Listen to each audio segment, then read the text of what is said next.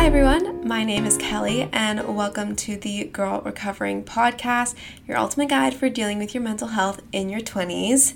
We are back with the How to Get Over a Breakup series. I hope you enjoyed the first part and that it resonated with you or helped you in some way. And as I promised, we are back for part 2, which is all about healing and moving forward. Not the easiest part, but an essential part of your breakup journey. Actually, your breakup glow up, as we should call it. So, as we talked in the last episode, we talked about what happens right after a breakup and what you should do. Talking about getting your emotions out, surrounding yourself with the right people, giving yourself time, but not too much time, and making sure to go no contact. And as I said, I would talk a little bit more about what you should do to really get your emotions out and really heal from the breakup. I talked about a few things in the last week's episode about right after the breakup, getting rid of their number, their contact, any memories from the relationship, and that's definitely the first place to start. If you haven't already done that, give yourself time and space to delete pictures and get rid of memories, physical memories that could hurt you or remind you of the relationship. It can be really hard to do this when you're still very much in love with the person, but it is very essential to do at the beginning because it kind of really kickstarts your healing journey. And the sooner you rip off the Band-Aid, the better you will feel. I know it doesn't feel like that in the moment, but it will, and I promise. So if you haven't already done that, that is probably your first step. But when we talk about healing and moving forward, this is not a step-by-step guide because it's going to look different for everybody, but I'm just going to give some of my tips of what to do that really helped me heal. So, like I said in the past episode, I'm not going to be giving any specific details about my past partner or my past relationship, so I'm going to try to be as vague as possible while giving my specific and relevant details of my breakup journey, but I'm not going to reveal anything that's too personal in order to respect my past partner and previous partners that I might talk about. So I'm going to give a couple things that really helped me to heal. So one of the things was focusing on journaling. I really had a love-hate relationship with journaling after a breakup because a lot of people tell you this is what you should do. Obviously, write out your feelings. And I said in the last episode, writing letters to your ex-partner that you'll never send can really help you get your emotions out. And I never really felt like doing that. I never really felt like I had anything to say directly to them. So I focused a lot on journaling and tracking how I'm feeling every day, and if there was anything I wanted to say, getting it out in that period. And that worked for me for a bit, I'll be honest, but wasn't really working with me in the long run. And I heard that it does work for a lot of people in the long run. So that could be great. But for me, I had to kind of alter my journaling process. So at first, I just kind of wrote whatever came to mind, and then it wasn't really working. So what I did instead was writing down the best things that happened during my day. And instead of just journaling aimlessly, I would actually talk about the things that made me really happy that day or the things I really like about myself because I went through some confidence issues after my breakup, and really focusing on the good instead of maybe the bad. And I did a combination of the 5-minute journal, which I've talked about a lot. You can look it up. It's a guided journal. And just general journaling about things that made me happy. And really choosing to focus on the good, focus on manifestation, positive affirmations. And at first it felt really silly and I didn't like it. But after a while, I really started to feel it this is going to sound really cheesy, but like in my soul. I started feeling more positive and more happy the more I stuck to it. And because I was journaling and focusing about the good and not really just getting all the bad out of my system, it made me have a clearer mind.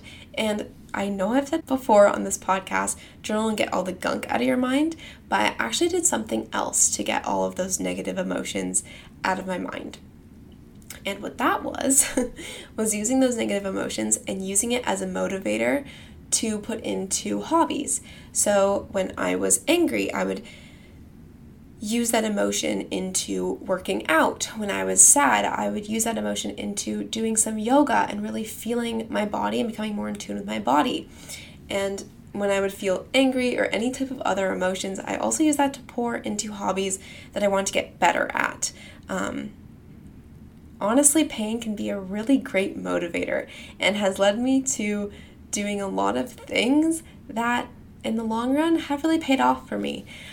Actually, when I decided to make the jump to create my company at first, I was being bullied at the time, and I used that as a motivator, and it worked wonders.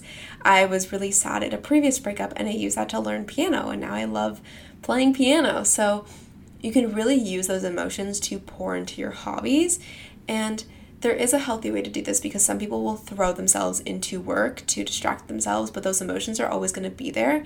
You really want to use your emotions and push them out through hobbies. So things that aren't tied to money or school or anything like that, because that can become complicated, although it could work. So you could try it, but I like pouring my emotions into hobbies, specifically artistic hobbies, because I feel like that makes me personally feel better. It gives me more catharsis. Things like painting or writing or playing piano or making videos, I like to pour my emotions through that because, like I said, it's a type of catharsis for me.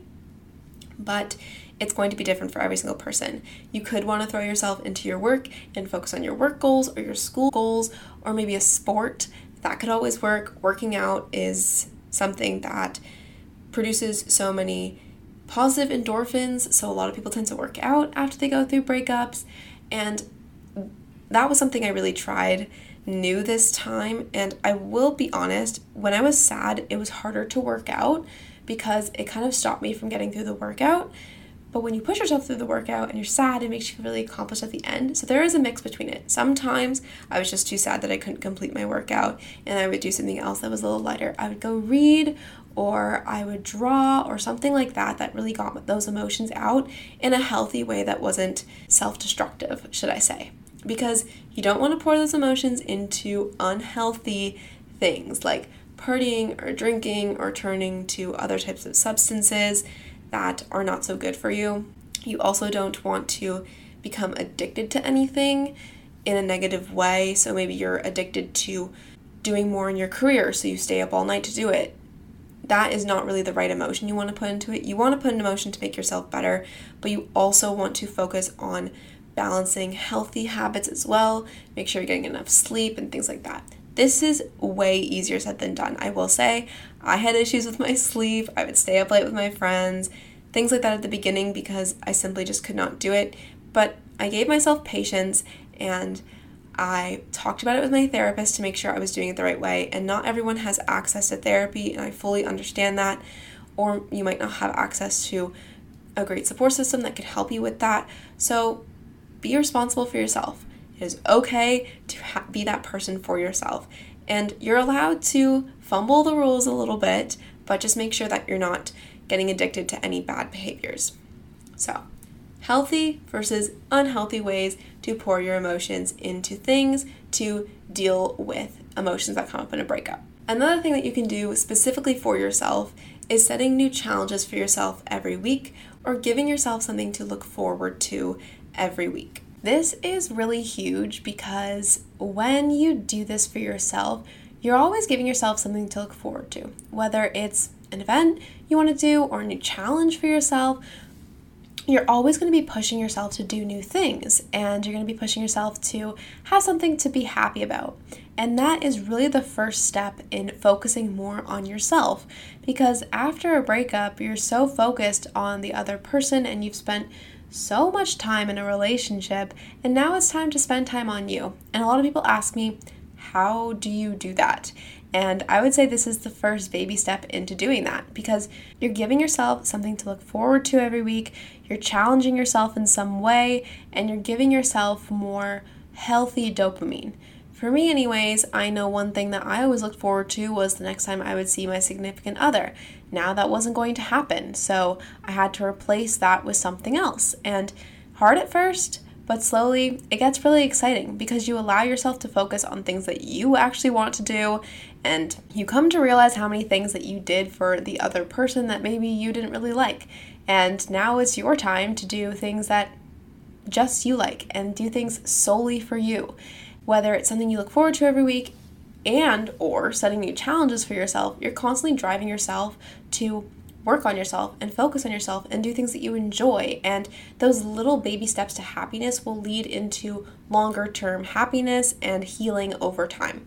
It's not going to happen overnight, but it's just a little thing every week that you can do to help you move along that healing journey and moving forward after your breakup. The final tip that I would have to move forward and to heal is focusing more on the relationships in your life. When you are in a romantic relationship with someone, sometimes it's hard to juggle a romantic relationship with other relationships in your life. Relationships with your family or your friends or your peers, your mentors, people like that.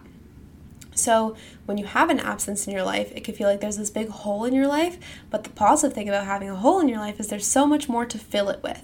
And my friendships got so much better after my relationship, and it was something that really meant the world to me. This really changed a lot for me because it changed the course of my life, because I had these amazing friends that I was always hanging out with. And when I was in a relationship, I would stay home and I wouldn't really do much. And then because this horrible thing that happened left such an absence in my life, it actually motivated me to go out more. And I'd be going out constantly, hanging out with friends a lot, also giving myself alone time for sure, but I enjoyed life so much more because I was pouring into relationships and hobbies that I really enjoyed. The breakup actually motivated me to doing a lot more, working on myself and working on my relationships. So it actually turned into a very positive thing for me in the long run. Obviously not in the short term, but in the long run it did. And because I was challenging myself and focusing on hobbies and relationships and all of these things, I was able to enjoy life way more than I ever had in the past few years. And I struggled with a couple different mental illnesses over the years, as many of you know. And because I was so intent on focusing on myself and so driven to really heal, I felt like I was living more in the present and getting more out of life. And that's the positive end of the spectrum. You're not going to feel that right away. But I felt that after doing a lot of these habits, I felt that after, I would say, probably 4 weeks, I felt that I was healed and I was moving forward and I was just thoroughly enjoying life and feeling so much more like myself than I had in the past few years. Going back to the relationships point, not only was it making better friendships, but I was finding new mentors. I had time to see friends that I hadn't seen in a long time. I even fostered better friendships, and because I had just gone through a breakup, I was feeling pretty ruthless, and I was just getting rid of all the toxic people in my life, right, left, and center, something that I really struggled to do with before, and making more room for better friendships. And the people that I met through my podcast, through other things online, was taking more time to just spend with them and seeing them in person and making new plans in my life, and also my family. I always had a decent relationship with my parents, but my relationship with my parents is the best it's ever been. Just really spending time with them and opening up to them and really using them to help me through this all. And all of those little things add up over time. Again, like I said, it's not going to be instant, and it took me quite a few weeks to understand it. And in those few weeks, there were good moments and there were really, really bad moments. There were moments that I couldn't sleep because I would cry all night, and there were not pretty moments during this journey. But after doing those little things day by day, they become more constant in your life, and you work on those little moments of happiness one day at a time until eventually it turns more into long term. Do I still cry over the breakup? The answer is not as much. I would say I cry over different things that were a result of the relationship, not great things that I'm not going to mention, maybe in a later episode, but not now. But the actual breakup itself, I don't cry about really ever, and I haven't in a really long time because I did these small things. I handled my emotions at the beginning. Well, I didn't handle. I wasn't perfect, but I did deal with the emotions that I was feeling, and because of that, I was moving into this new phase of my life that made me feel happy and inspired and empowered.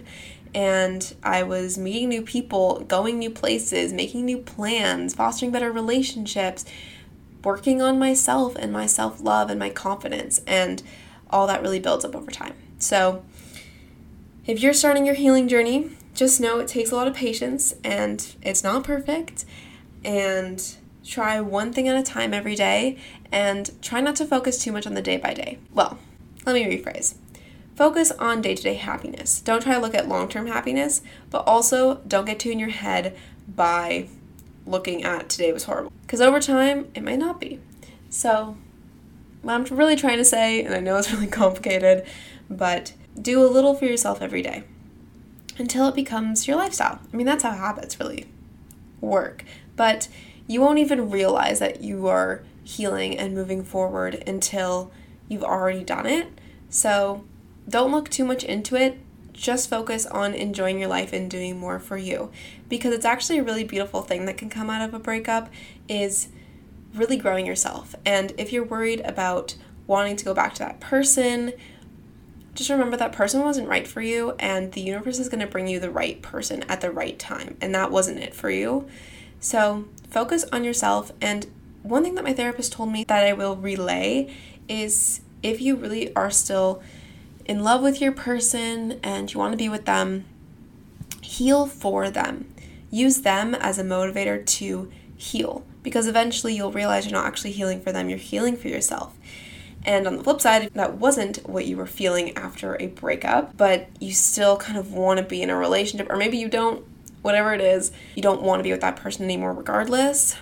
Use this time to be single and to love your life, because for me anyways, I wanted to be in a relationship so bad, but you realize that the next relationship might be the one that you're in forever. And if you're only going to be single once, live your life to the fullest, because trust me, at my age, I see friends who are in relationships and some of them are miserable or they get sad over things that I don't, and you really want to cherish the time you are single, because there's so much you could do for yourself that you're not going to be able to do later in life. So cherish it, enjoy it. And I really struggled with that concept for a while. Like, how do you cherish this? Why would this be good? But it's the little by little things. And then you realize, whoa, I can do all these things by myself that make me happy. This is insane. So, baby steps, and you will get there. Anyways, thank you so much for listening to this episode and joining me on my journey. I hoped that I could help you in some way. If you have any questions, please feel free to message me on my Instagram at @thegirlrecovering, and I always post more tips on my TikTok at @thegirlrecovering as well. And with that said, I hope you have a lovely rest of your day.